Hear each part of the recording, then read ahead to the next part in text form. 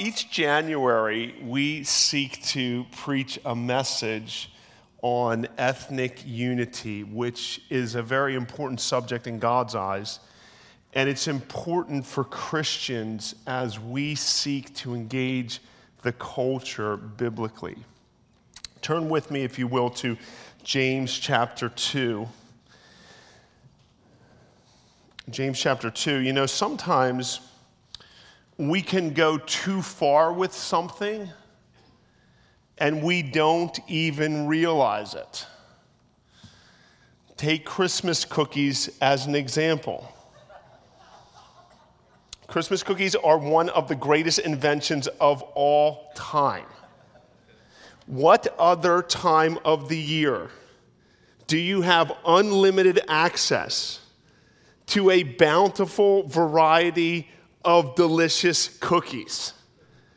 We have a little cardboard gingerbread house where we keep all of our cookies, and it sits on the counter. And anytime you walk past the gingerbread house, you can grab a cookie. What an incredible gift from God.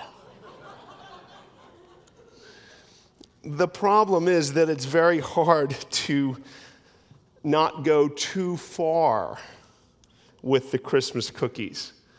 I saw a meme which I think captures the problem perfectly, and I think we have that. It says, when you finally realize you've had one too many Christmas cookies. I thought, yeah, that about captures it. Sometimes we can go too far when it comes to our differences.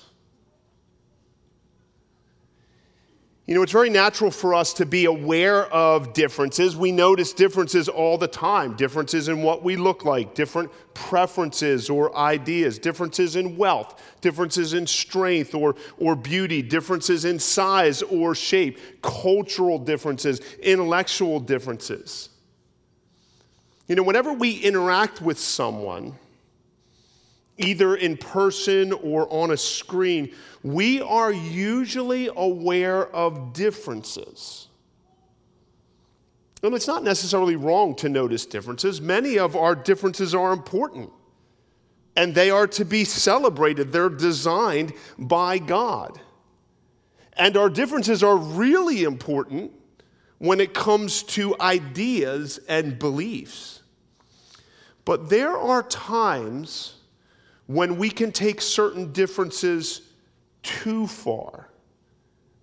When we see differences in someone and view them in a negative light.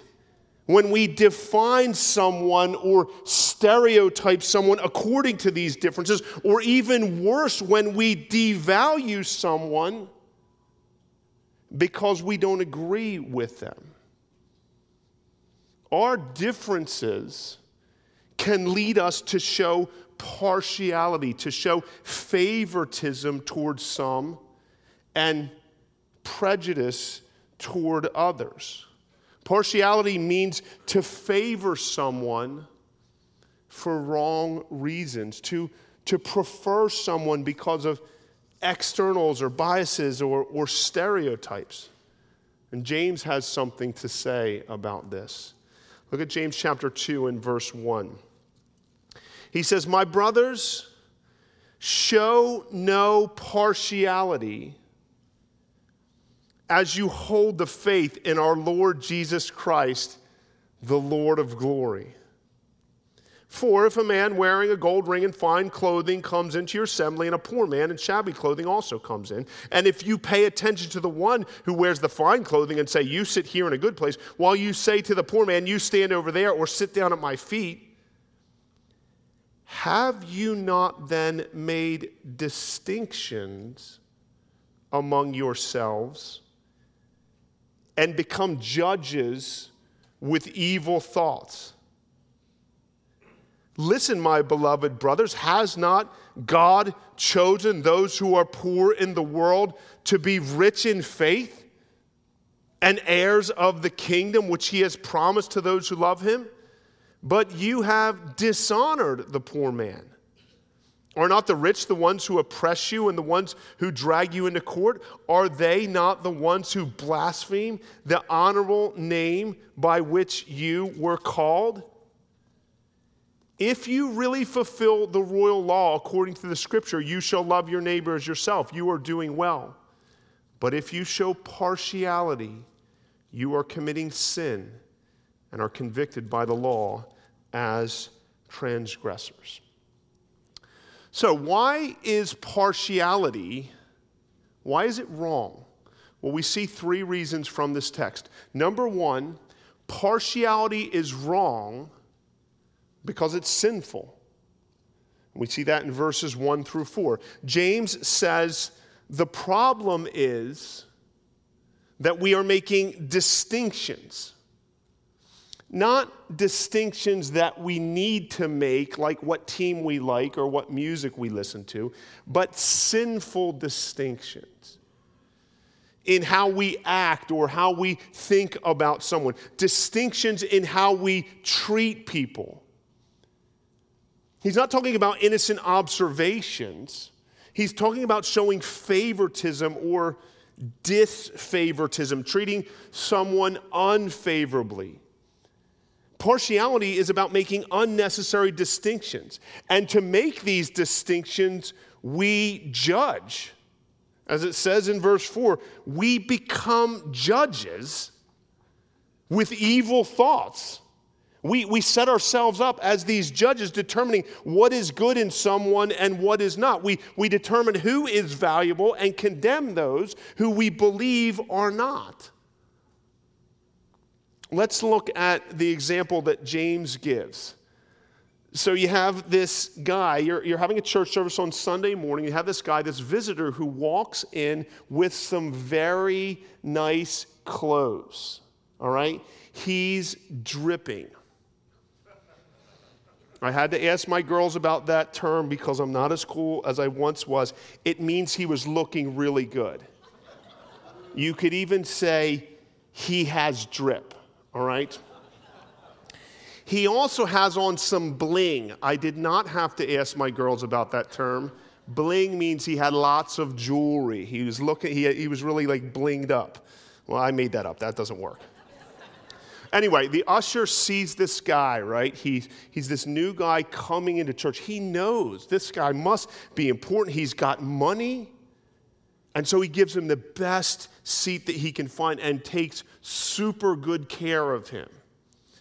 Then this poor man walks in. His clothes are a mess. The only thing dripping on this guy is probably his nose. He probably smells. He obviously doesn't take care of himself, and he clearly doesn't have any money. So the usher makes a distinction. He makes a value judgment. He doesn't think that this poor man matters the way the rich guy does. He shows favoritism, and he tells the poor man to just find a seat in the back or just sit on the floor. What has this usher done? He has shown partiality. He's sinned against this poor man. He's judged him, and he's dishonored him by making him sit on the floor. Now, like most examples in the Bible, it's easy to condemn the bad guy in the story, this usher. By the way, thanks to our ushers who keep us off the floor and do a great job every week. So thank you. But it's easy to condemn this guy, isn't it? Like, how could he do such a thing? But we need to be willing to look in the mirror. James is writing this to Christians, his beloved brothers and sisters in Christ. Partiality is not a sin that only non-Christians commit. It's something Christians commit. And I think that it happens more than we realize. We so often have wrong thoughts or even evil thoughts towards others. And we need to think about this. We need to to be honest with ourselves. When we see someone who is clearly different from us in a certain way, what's the first thing that we think? For me, it's often some kind of partiality. I can look down on people. I can feel superior to them, and I can treat them differently because of my bias, because of partiality. Andy Naselli says, any time you have a group of sinful humans, there will be divisions. Even if every human has the same skin color. Sinful people sinfully divide. That's true, isn't it? Sinful people sinfully divide people. They create a sinful us versus them system. This happens on school playgrounds among third graders, and it has happened over and over in human history between ethnic groups all over the world. We sinfully divide. We categorize people. We favor people who seem more valuable to us and ignore or look down on those who we don't deem as valuable. And it can be very subtle, just a slight sense of superiority in our hearts, a slight assessment of someone's worth or value. This happens for me in lots of areas, and it's happening in our culture on a massive scale. Differences in politics, in ethnicity, in gender. These are explosive and very divisive issues. But as Christians, how should we relate to these things? How should we relate to these things? When you see someone, what is the first thing that you notice?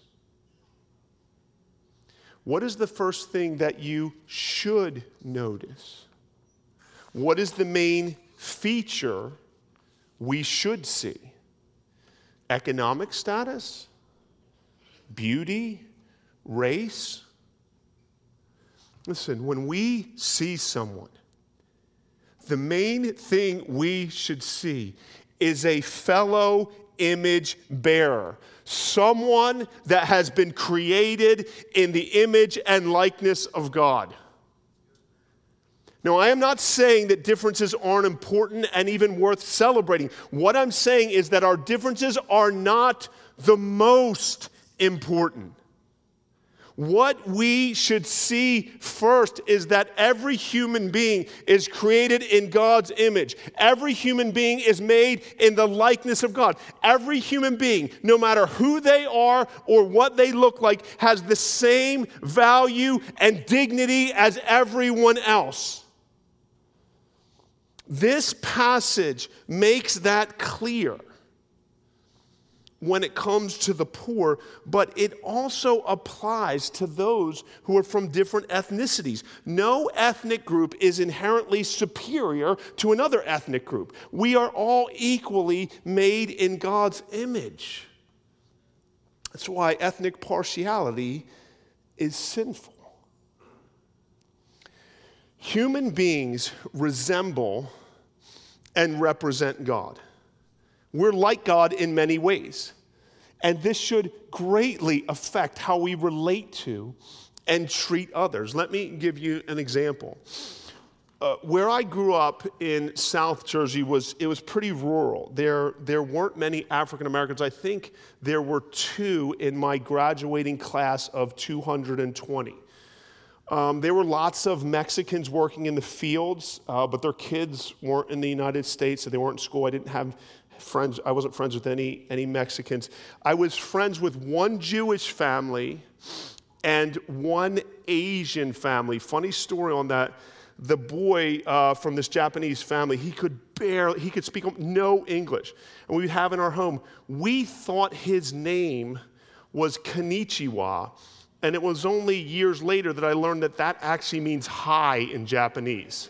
So we're like, hey, what was your name? Konnichiwa. Oh, konnichiwa. Hi, how are you? We called him Konnichiwa the whole time. We never knew his name was. But anyway, he was our friend. So not a lot of different ethnicities growing up. My grandfathers were very racist. In college, I brought a friend, a graduate student from Taiwan, home for Thanksgiving. And one of my grandfathers, who was a World War II veteran, proceeded to tell him why he didn't like Asian people. Now, I was not aware of this conversation, but I found out that it happened. My other grandfather used racially charged terms to identify Italians and African Americans and really every other ethnicity. Neither of them tried to hide their disdain for those who were not like them. And their racism impacted me. It colored the way I viewed different ethnicities. I looked down on people that had different skin. I felt superior. I made sinful judgments and sinful distinctions. I was partial and I was biased. Thank God that He saved me and He changed the way that I think about people. I don't have those thoughts. He's helped me to grow in this area, but I still see the seeds of partiality in my heart. And I don't want that sin to be in there. I don't want that sin to affect the way I think about others or the way I treat others. Now, let me just say this. I think as a church, you guys do a great job with this. I see the tangible love that you have for all people. I've especially seen it in many of the outreach ministries that we have as we go out into the community. You guys have done an outstanding job showing honor and value and love to all people. But let's be aware of the subtlety and the slyness of this sin. Let's diligently search our hearts for any partiality that lingers there. So that's number one, partiality is wrong because it's sinful. Number two, partiality is wrong because it's foolish. Let's go back to verse 5.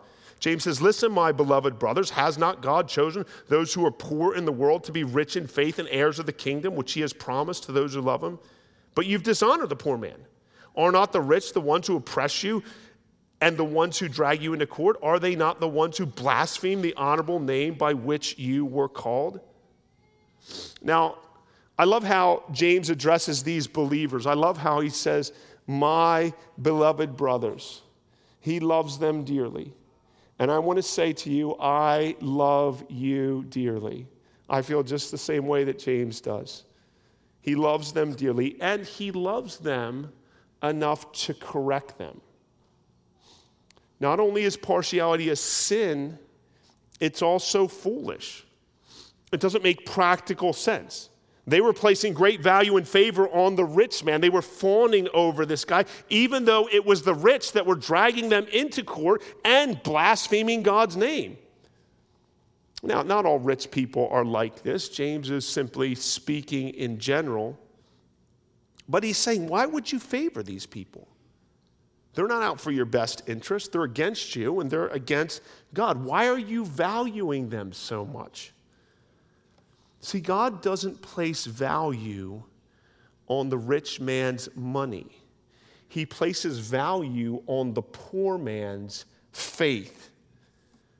The poor don't seem to matter in this world because they don't have money. But that's not what ultimately matters. They might not have an inheritance on earth, but they do in heaven. They might not seem important in the eyes of the world, but they are to God. They are rich in faith and they are heirs of the kingdom. This guy, this poor guy, is truly important. He's an heir of the kingdom. That means he is a prince.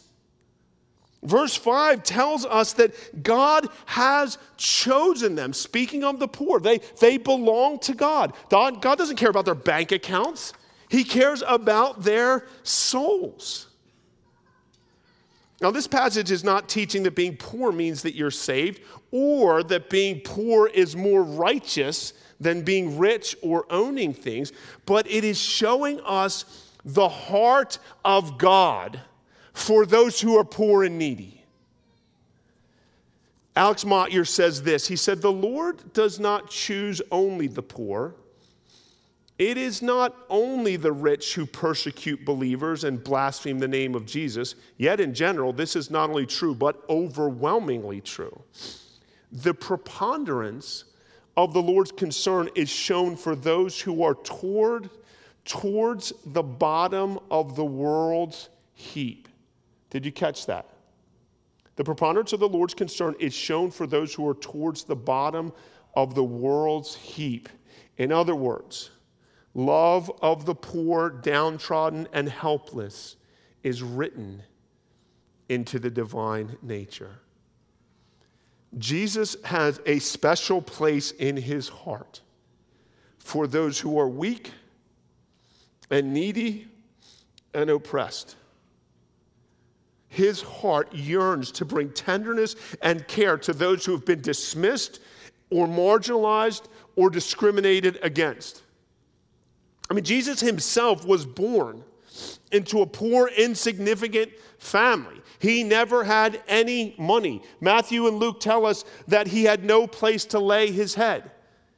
When he hung on the cross, all he had were his clothes, and they even gambled those away, so he literally died with nothing. And 2 Corinthians 8 tells us that he became poor so that by his poverty, we might become rich.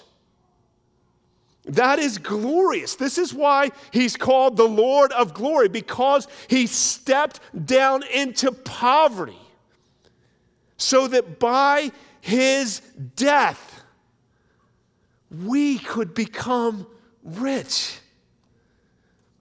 See, our society values things that don't have eternal value. They value or devalue people based on bank account, sexual appeal, and political parties. But what makes you valuable in this life is not how much you make. It's not how beautiful you are. It's not how good you are at sports. It's not your vaccine status. It's not what you think about Meghan Markle. It is what you think about Jesus. I think our distinctions are important, but the only distinction that ultimately matters is whether someone is saved or not. If we want to make a necessary and important distinction between people, it needs to be between those who are in Christ and those who are not.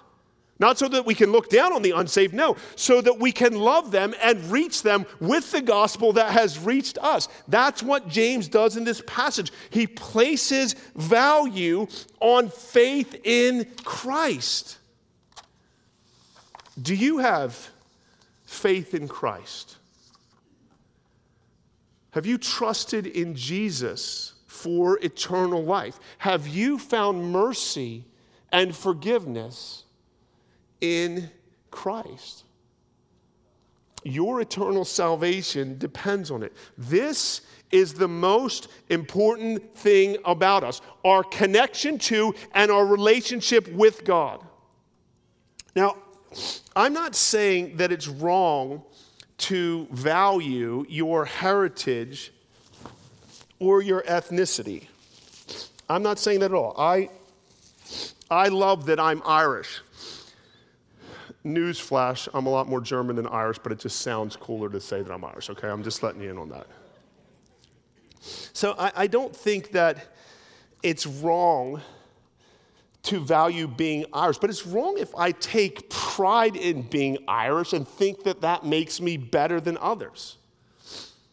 And that goes for you Italians as well. You're not better than everyone else. I'm looking at you. I know where you sit too. Yeah, look, they're over here. I see Joe's there. Yeah, I see where you're at. You're not better than everybody else, all right? Now, listen, I know we're joking about this to some degree, and it doesn't seem like that big of a deal. But listen, it was for Irish and Italian immigrants 100 years ago. Think about this. Americans didn't want these immigrants. Maybe the early Americans started out with some partiality and bias, but those seeds can be hard to contain, and they grew into discrimination and division and racism. How much more so with Native Americans and African Americans? They have experienced horrific forms of partiality and discrimination in our country's history. This sin is not harmless. It has destroyed countless lives, and it continues to devastate and defraud and demoralize many. So that's number 2, partiality is wrong because it's foolish. Number 3, last point, partiality is wrong because it violates the law of love. It violates the law of love. Verse 8 says, if you really fulfill the royal law according to the scripture, you shall love your neighbor as yourself, you are doing well. But if you show partiality, you are committing sin and are convicted by the law as transgressors. So James here pulls out the final blow against partiality. Okay, this is his finishing move. So like in WWF or WWE type wrestling, they have a finishing move. Like Hulk Hogan had the big leg where he dropped, then he rolls him over and pins him. This is James's finishing move. You know what it is? Love your neighbor as yourself. This is how he puts an end to partiality. He says, love your neighbor as yourself. When we're being partial or making sinful distinctions, we're not loving people.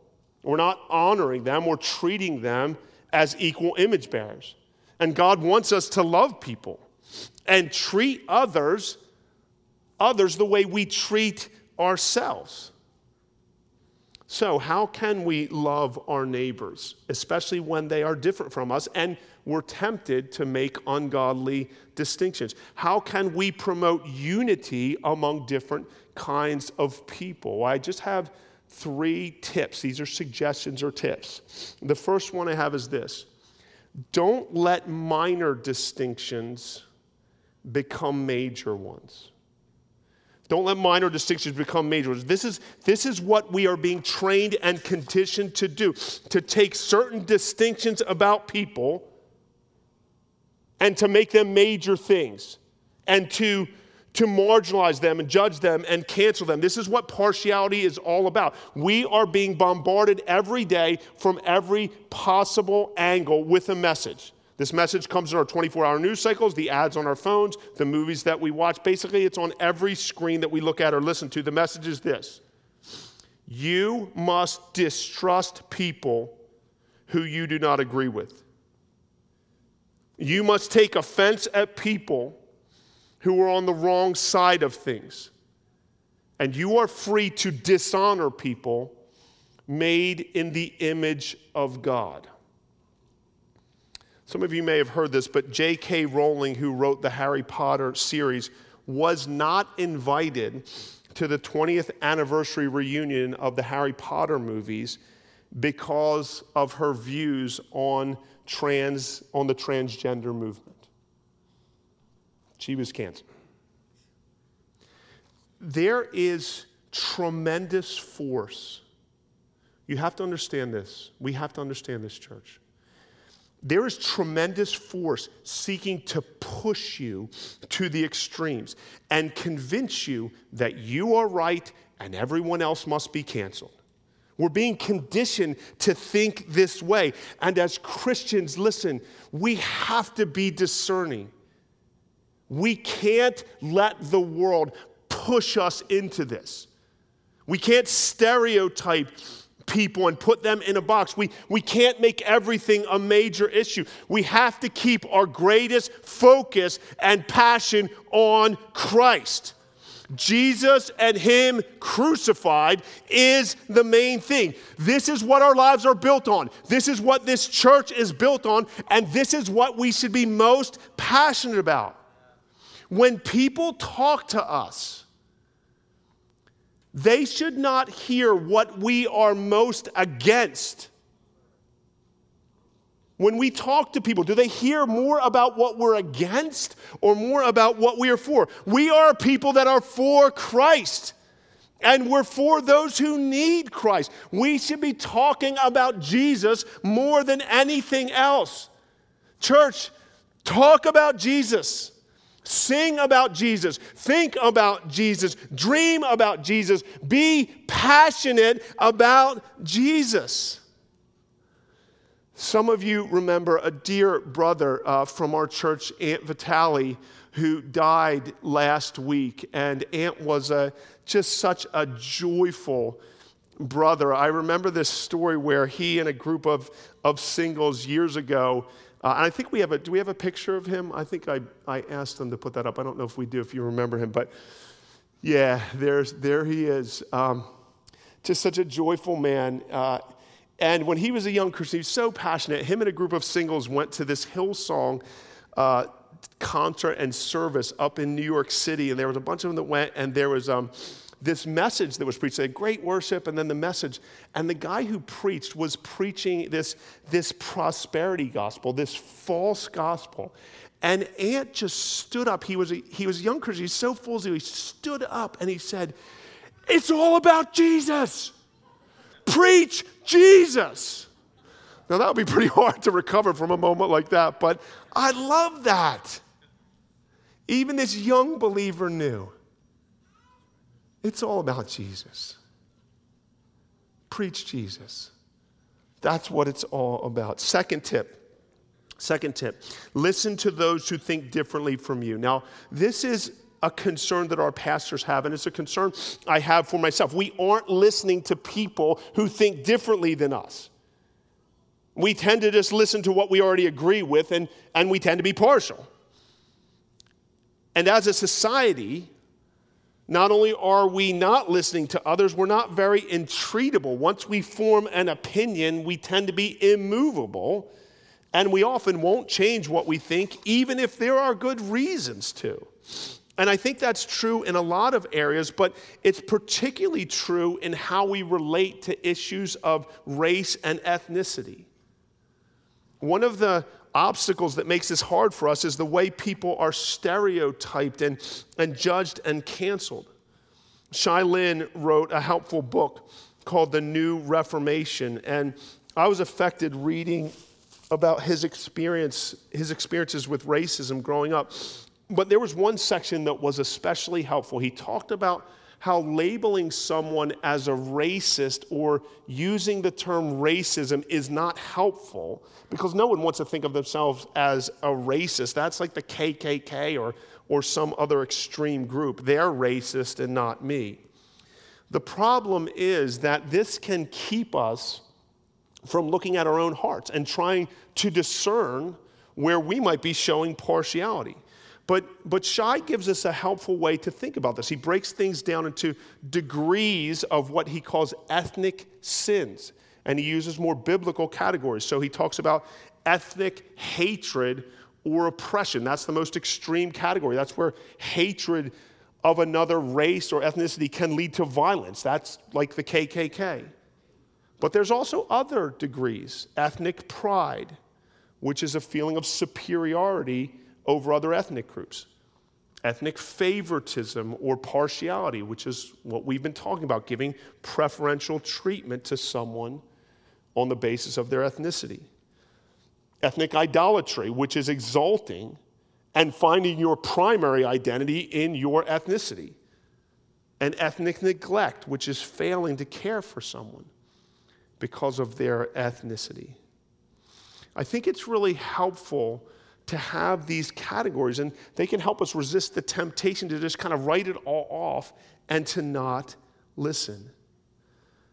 And church, I want to say this. We should not be afraid to repent when we have sinned.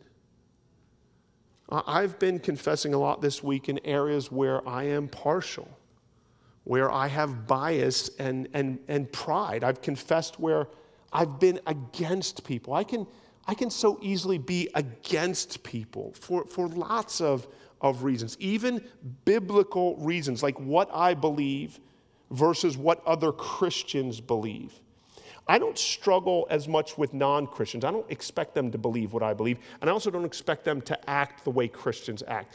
It's the Christians that I can struggle the most with. But listen, we need to be able to love people that we disagree with. Last tip, pay attention to people who are different. Pay attention to people. Did you notice how it said that in verse 3, where the usher was paying attention to the rich guy? As we seek to grow in ethnic unity, let's pay attention to people from other ethnicities. Let's build friendships across ethnic lines. Let's ask questions. Let's listen and learn. And let's love one another as we love ourselves. And again, many of you do this so well. You're an example of what ethnic unity should look like. And it reminds me of the story of the Good Samaritan. It's such a great illustration of this. Remember, Jesus told this story in response to a lawyer who wanted to put limits on the command to love his neighbor. And so he told the story about the priest and the Levite who ignored the Jewish man who was beaten and left to die. But it was the Samaritan whose people hated the Jews and the Jews hated the Samaritan. It was that Samaritan that helped this man. The Good Samaritan beautifully demonstrates that our call to love our neighbor knows no ethnic, no religious, and no national bounds. So let's continue to be a church that loves our neighbor as ourselves. Amen.